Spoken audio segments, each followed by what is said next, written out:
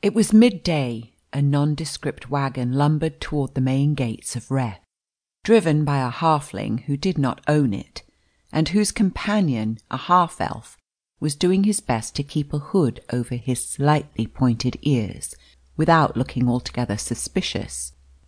"Are you sure this is how you want to do this?"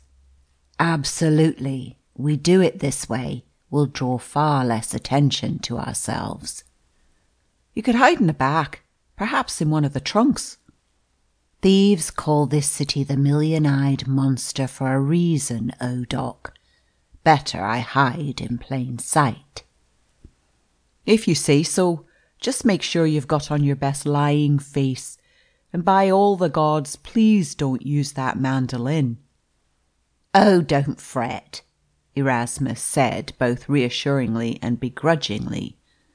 "Castor's safely tucked away in her case." As the two rolled close to the gate, they were flagged down by one of the two king's guard, standing at either side.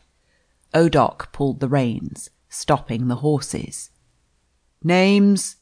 the larger guard said.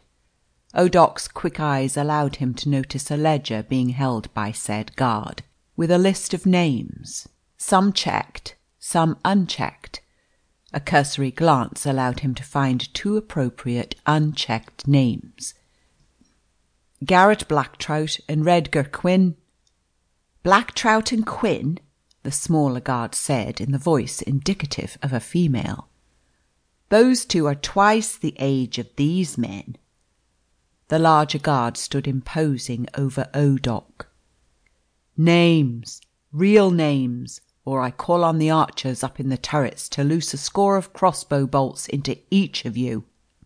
"We're not Blacktrout and Quinn," Erasmus said in an apologetic tone, turning to the female guard.